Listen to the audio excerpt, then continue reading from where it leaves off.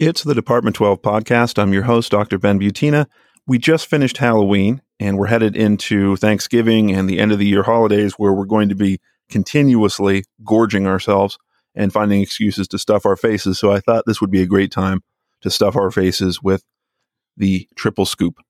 This is where I share 3 resources that I hope you find useful. And the first resource I'm going to share with you is called the I/O Soapbox, and it is a video series on YouTube. The host is named Aiken, and what Aiken tries to do is to make her episodes as interesting as possible to anyone, whether they're interested in I/O or not, which is kind of the opposite of the approach I take. I joke that I'm the only podcast host that I know of that actively discourages people from listening to my show. If you're not into I/O, I tell you, don't listen to this show. It's going to bore you because I kind of embrace that. Aiken takes exactly the opposite approach, and she puts a lot of effort into making things entertaining. So, for example, instead of just talking about here are the various kinds of master's degrees you can get into I/O Psych, it's set up like a sketch where there's a student at a restaurant and she's trying to decide what to order off the menu.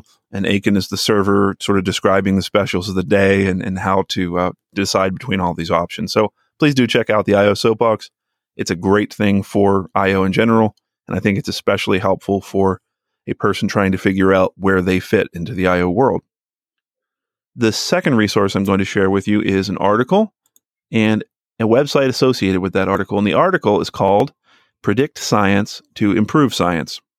I'm going to link directly to the abstract. Unfortunately, it is behind a paywall, which is kind of ironic because it's trying to explore ways to make science better.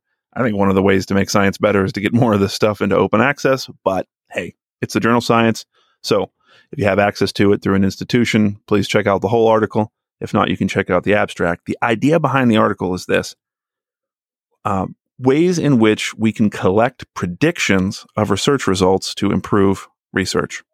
So how is it that we can collect predictions from other researchers, from policymakers, and from ordinary people to improve research? And if it's not really intuitive how that would work, I'm going to encourage you to check out the article. And also the associated website, which I'm going to include a link to, called the Social Science Prediction Platform, where you can sign up for an account and you can take part in making research better by predicting the outcome of upcoming research. I think this is a great tool to add to some of the efforts we're already making to pre-register studies, for example, and share our data. The third resource I'm going to share with you is called the Google Scholar button. And what it is, it's an extension for the Chrome browser. So if you're using Chrome, you can download the Google Scholar button. And of course, I'll include a link to do that. And it sits in the upper right-hand corner of your browser waiting for you to use it.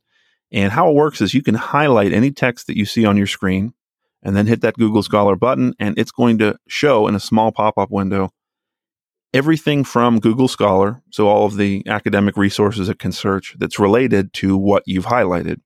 And even better is that if it can find a PDF from ResearchGate or academia.edu or wherever, it's also going to give you a link right there to download the article. So please do check this out. I hope you have a great gorging yourself after the Halloween season, and I look forward to talking to you again soon.